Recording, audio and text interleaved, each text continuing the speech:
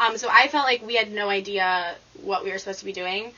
They wanted us to assign them homework, but like we don't really have a way to kind of have them do it if they don't have a teacher. So I felt like we didn't get any training, and it just feels kind of wrong to go in and try and teach kids. If you're a Penn student, you've probably heard about ABCS, or Academically Based Community Service Courses, which give students and faculty the chance to engage in service learning with the West Philadelphia community. But who are these courses really for? On this episode of Quite Frankly, we'll explore the ways students interact with West Philadelphia schools, focusing on ABCS classes, as well as some other ways students work to serve this community.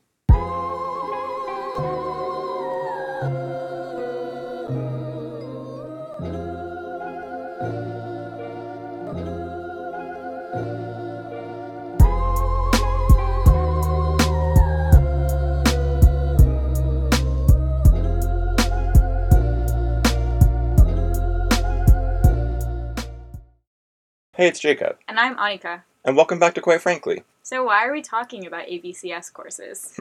Okay, so I'm in a class right now called Urban Environments, led in West Philadelphia. It's an ABCS class. And the idea is that you learn about lead poisoning and the way that lead interacts with the body, and then you go into West Philly schools and you talk about those sorts of things with middle school students and teach them about how to keep themselves safe from lead. How have you liked the class so far? It's a really interesting class, but I would say my group in particular has had some issues. Yeah? What kind of issues? I'll let Molly Walzer, one of my classmates, explain. We showed up for the first class, and the kids told us specifically that they'd had this lesson last year. And I brought that up to the Netter Center people that were literally in the room with us, and I felt like their reaction was so inappropriate. Like, I honestly wanted to cry when they said, it's okay, like, they're not really a bunch that would retain the information anyway. It's like, I'm sure they'll get something out of having it again. Wow, I'm surprised that happened. I guess I'm trying to understand if that's normal circumstance or just a fluke incident that happened. Yeah, that's a really good question. And that's sort of what prompted me to want to learn more about the ABCS program in general. So before we delve more specifically into the lead class, I think we should start at the beginning, when Netter Center was founded. The Netter Center really evolved from the work that Dr. Harkavy was doing at the time, it was just the Center for Community Partnerships. Mm-hmm. The work that Dr. Harkavy, as a historian, as an activist, was doing with West Philadelphia.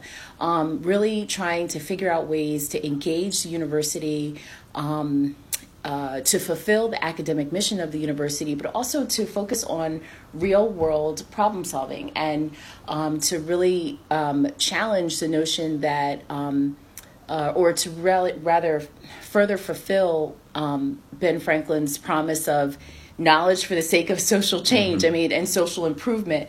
That's Bianca Del Rio, the director of University-Assisted Community Schools for the Netter Center, talking about its history. As she explained, Penn in the mid-'80s and early '90s had a pretty strained relationship with the Philadelphia community, prompting Dr. Ira Harkavy, one of its founding members, to develop classes that tried to help students bridge that gap. Here's what Dr. John Puckett, who worked with Dr. Harkavy to develop the Center for Community Partnerships, had to say about that era. At the same time I met Ira, I lived with a view of West Philadelphia High School. I lived at 47th and Pine Street. My wife and I were there. And I ambled over to the high school and noticed that there were, every floor had a broken window. And Penn at that time had a $1.3 billion development drive going. I said, wait a minute, there's something wrong with this picture.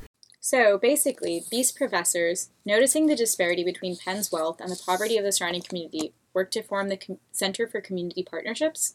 Yeah, in 1992. And they worked with community partners from within the university and West Philadelphia itself. And then in 2007, following a major donation, the center was renamed the Netter Center for Community Partnerships. Of course. And so this year is the 25th anniversary of the Netter Center. And after so many years, what does the center look like now? So the center's pretty big. Their annual operating budget is around $5 million, and they do all sorts of programming. But ABCS is one of their largest programs, and that's really what we're going to focus on. When the Center for Community Partnerships was formed, there were about 4 ABCS courses offered. Last academic year, there were 70, and that's across 8 different schools and 31 departments. The program is really expanded. How do they develop all of these classes? Here's Ms. Del Rio again.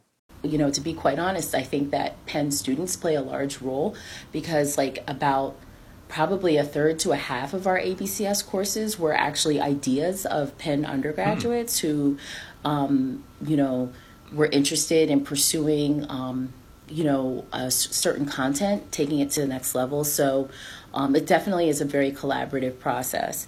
This all sounds great, but let's get back to your lead class. What's really the problem? It sounds like a pretty good idea.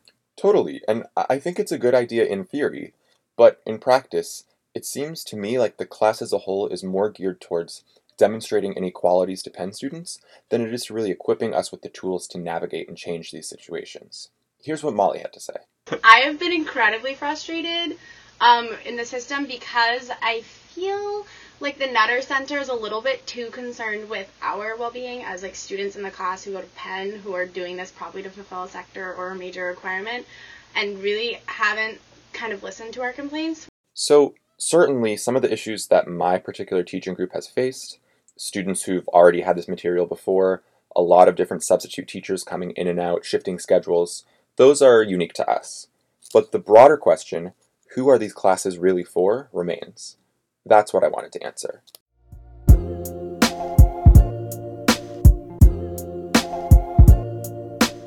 So my name is Daniel Marin, and my official title at Comegys is the site director for the University Assisted Community School at Benjamin B. Comegys Elementary School, which is a K-8 school. I caught up with Daniel because I wanted to learn about the perception of Penn from where I was working.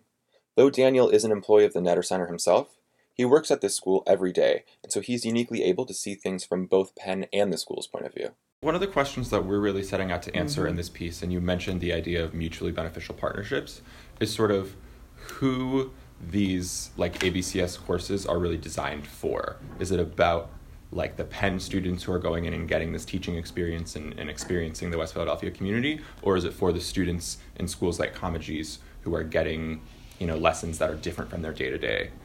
How would you say, was it one on more side or the other? What are your thoughts on that? That's a good question. There's a couple things that come to mind. First, I think that the primary benefit is obviously for the Penn students.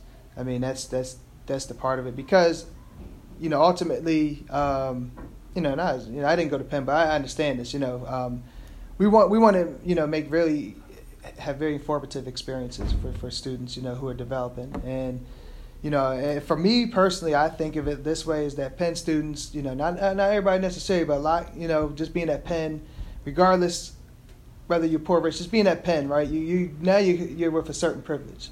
So that's come out to these schools that probably, for most Penn students, look very, very distinct from their educational experience. And at least just have exposure to that, right? Just to see, just to be able to just go into a classroom. You're obviously going to be able to run your ABCS course. Hopefully you get some good information across to the students, which is important. We'll get to the student piece of the Comegys, next. And then you're taking that, but also seeing some of the challenges that persist around this building. And being able just to have a bigger open perception about inequality itself, inequality in public schools in Philadelphia. Hopefully my hope is that Penn students take that and say, man, okay, what could Penn be doing more necessarily? Or I'll remember this as I go through and I graduate, and if I am successful, hopefully that makes me, informs me about how I just interact with the world as a citizen. What's your perception of the reaction to Penn students coming into the classrooms, both by the students here and also the administration and teachers here? It's a good question. My perception is that if we talk about the administrators, the principal obviously is aware of what's going on and who's coming into the building, and I think that for both the principal and the teachers, they're open to this because they like the idea that the students are getting exposure.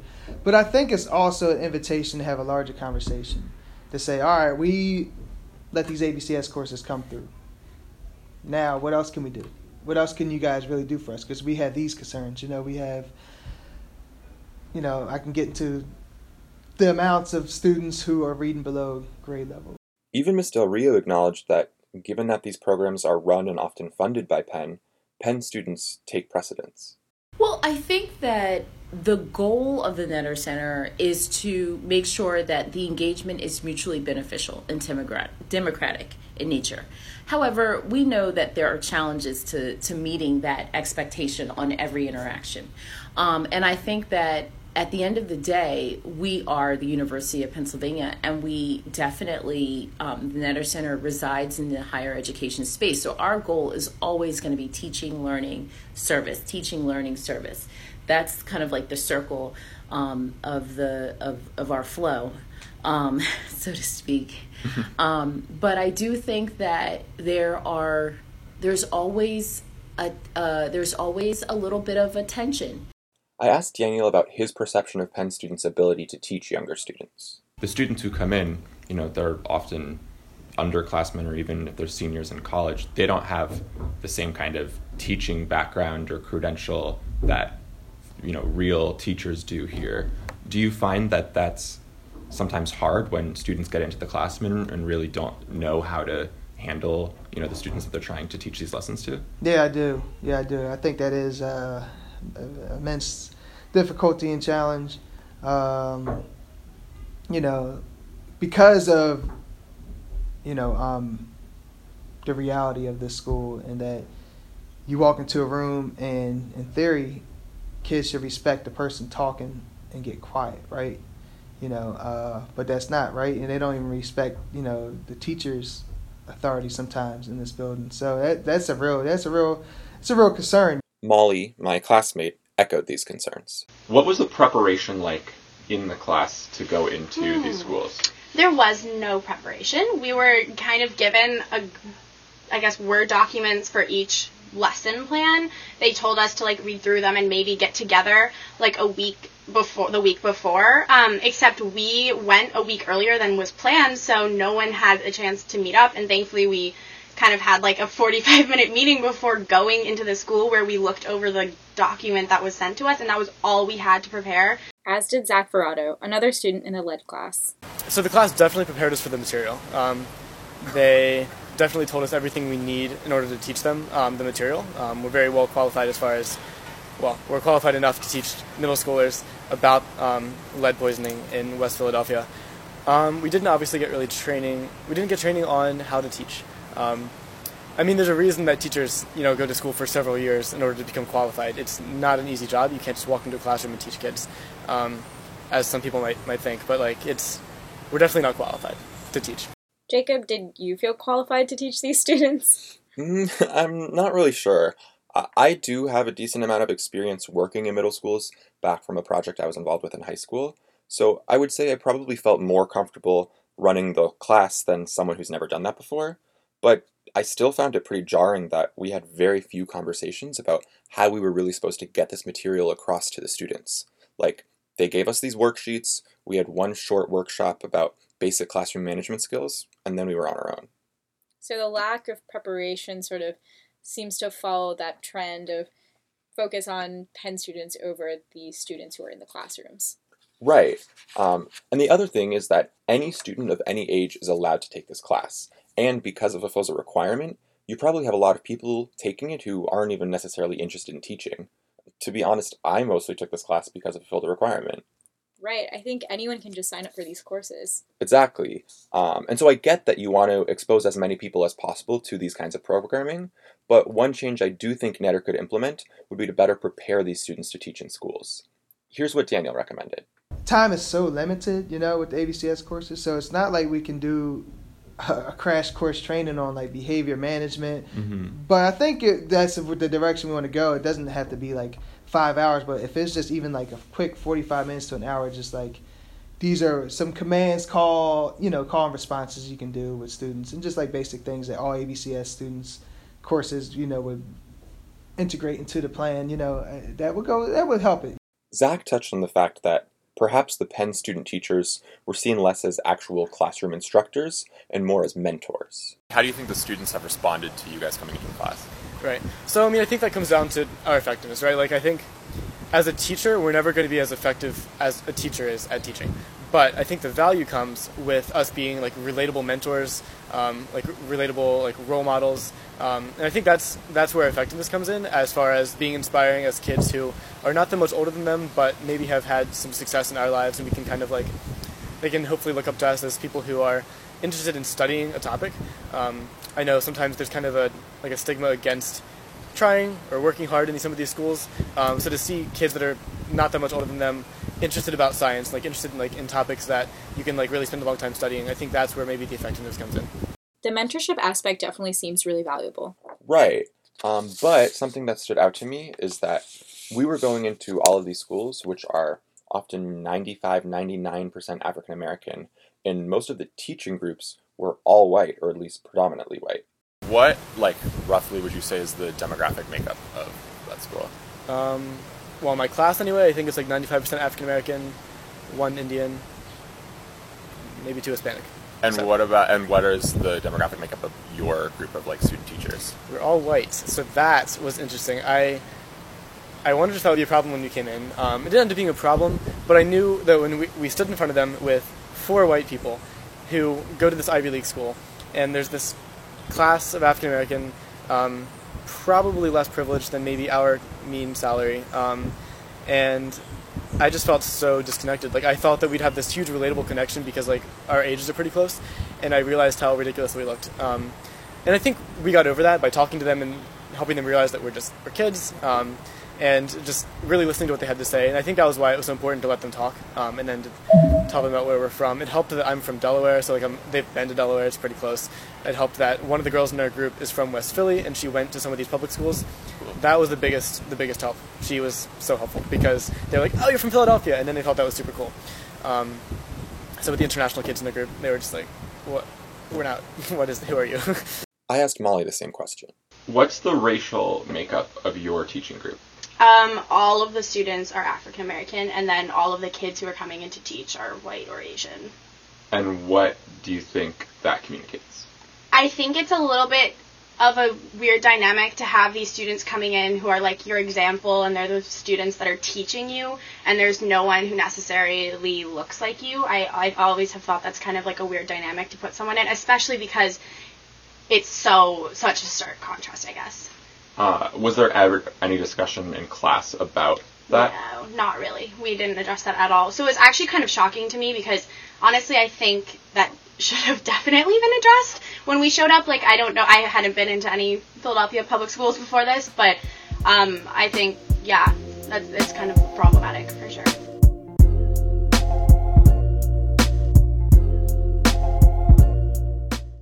I think the way it's currently set up is definitely for us, given that we only really are going in 5 to 6 times. The first one, no group, not just our problematic group, did anything because we didn't have time to prepare.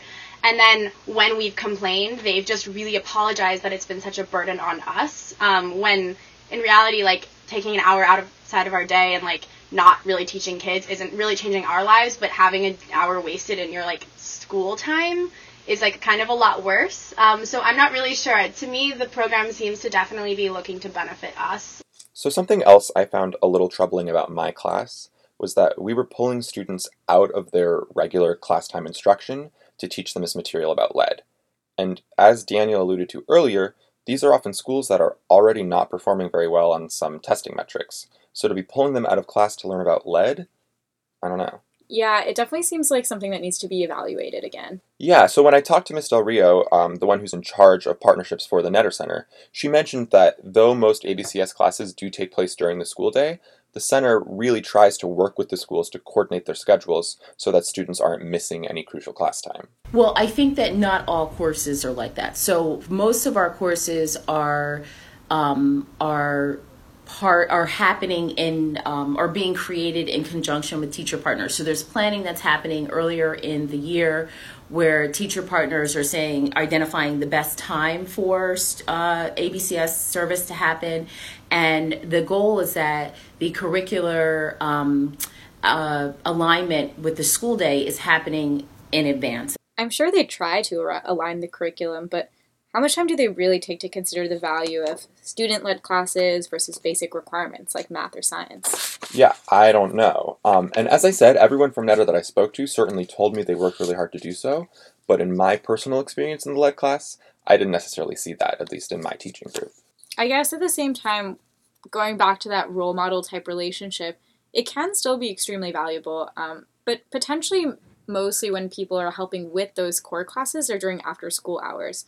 And I actually spoke with Allison Sparrow, who worked with the Community School Student Partnership, or CSSP, and it's a program also run through the Netter Center, but in that program, students go in and help teachers for regular classes for a minimum of 3 hours a week. That's probably my favorite part of it, is being able to see the students so happy and greet you when you go in every day. That's really wonderful work, because a lot of times students in West Philadelphia schools don't have great relationships at home. Many of them live in single-parent households or with grandparents, so they kind of lack that older figure. Some of their older siblings, get messed up in some funny business. So having a college student that they're looking up to and is an example of what they can do once they get older, I think is really meaningful for both the Penn student and the young student as well.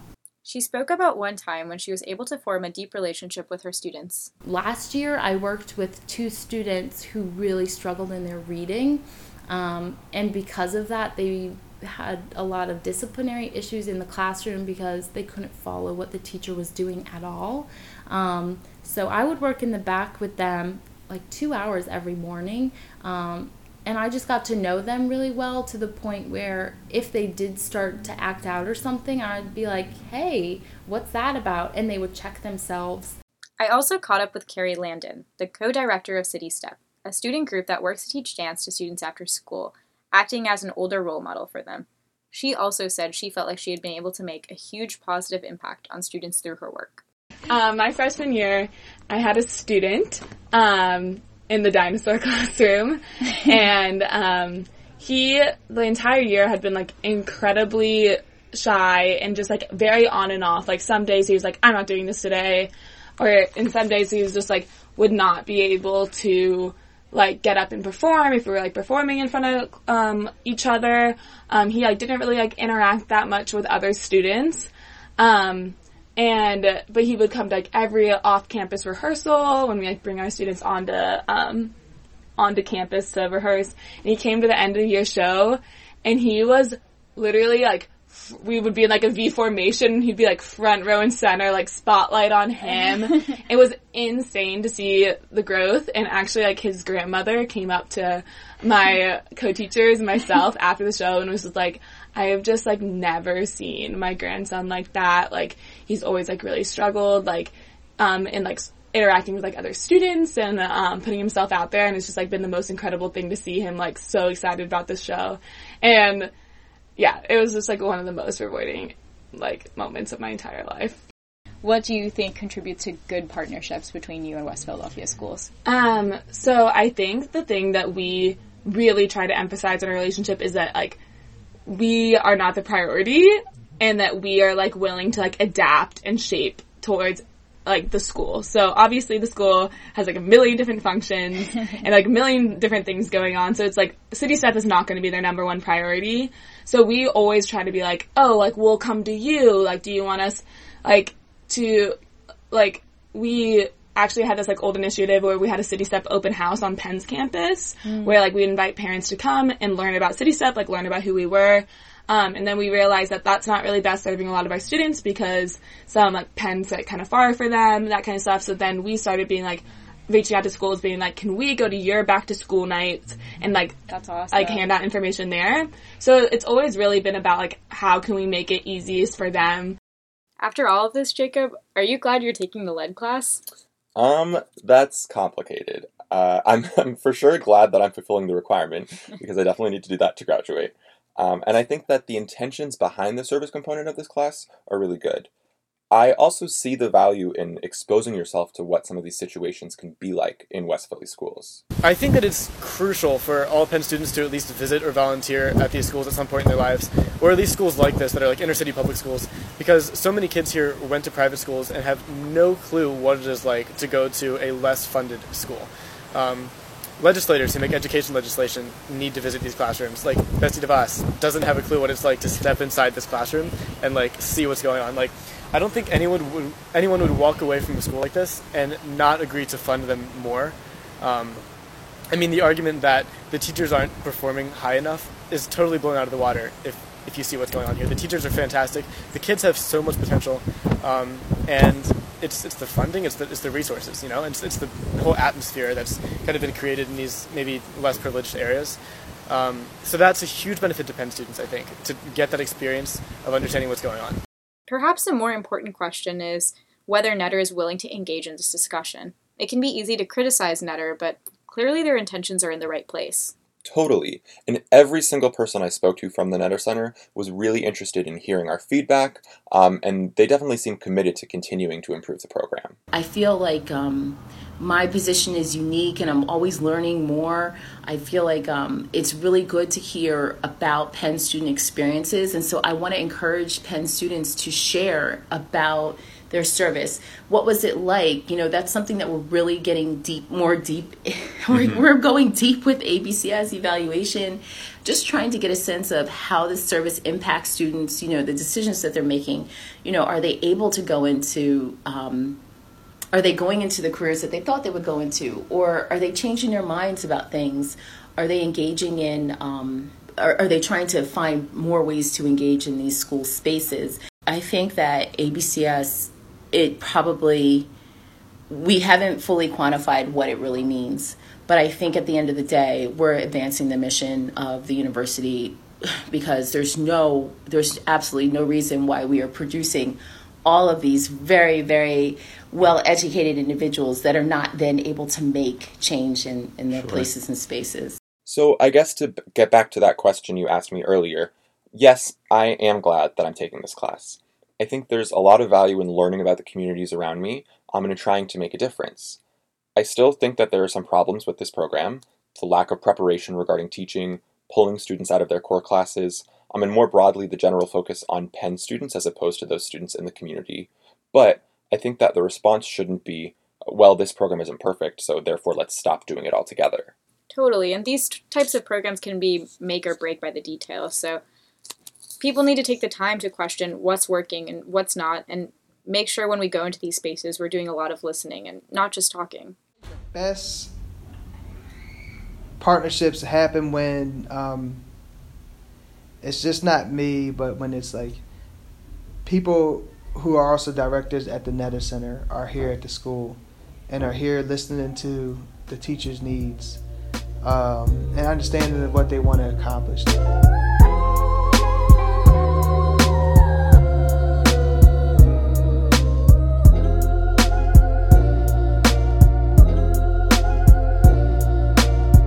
This episode was produced by Joyce Pharma and hosted, reported, and edited by Annika Ranganeni and me, Jacob Gardenford. Our music was composed by Andrew Ellis and quite frankly is presented by the Daily Pennsylvanian. If you have an idea for a story or just want to shoot us some general feedback, you can email us at podcast@thedp.com. See you in 2 weeks.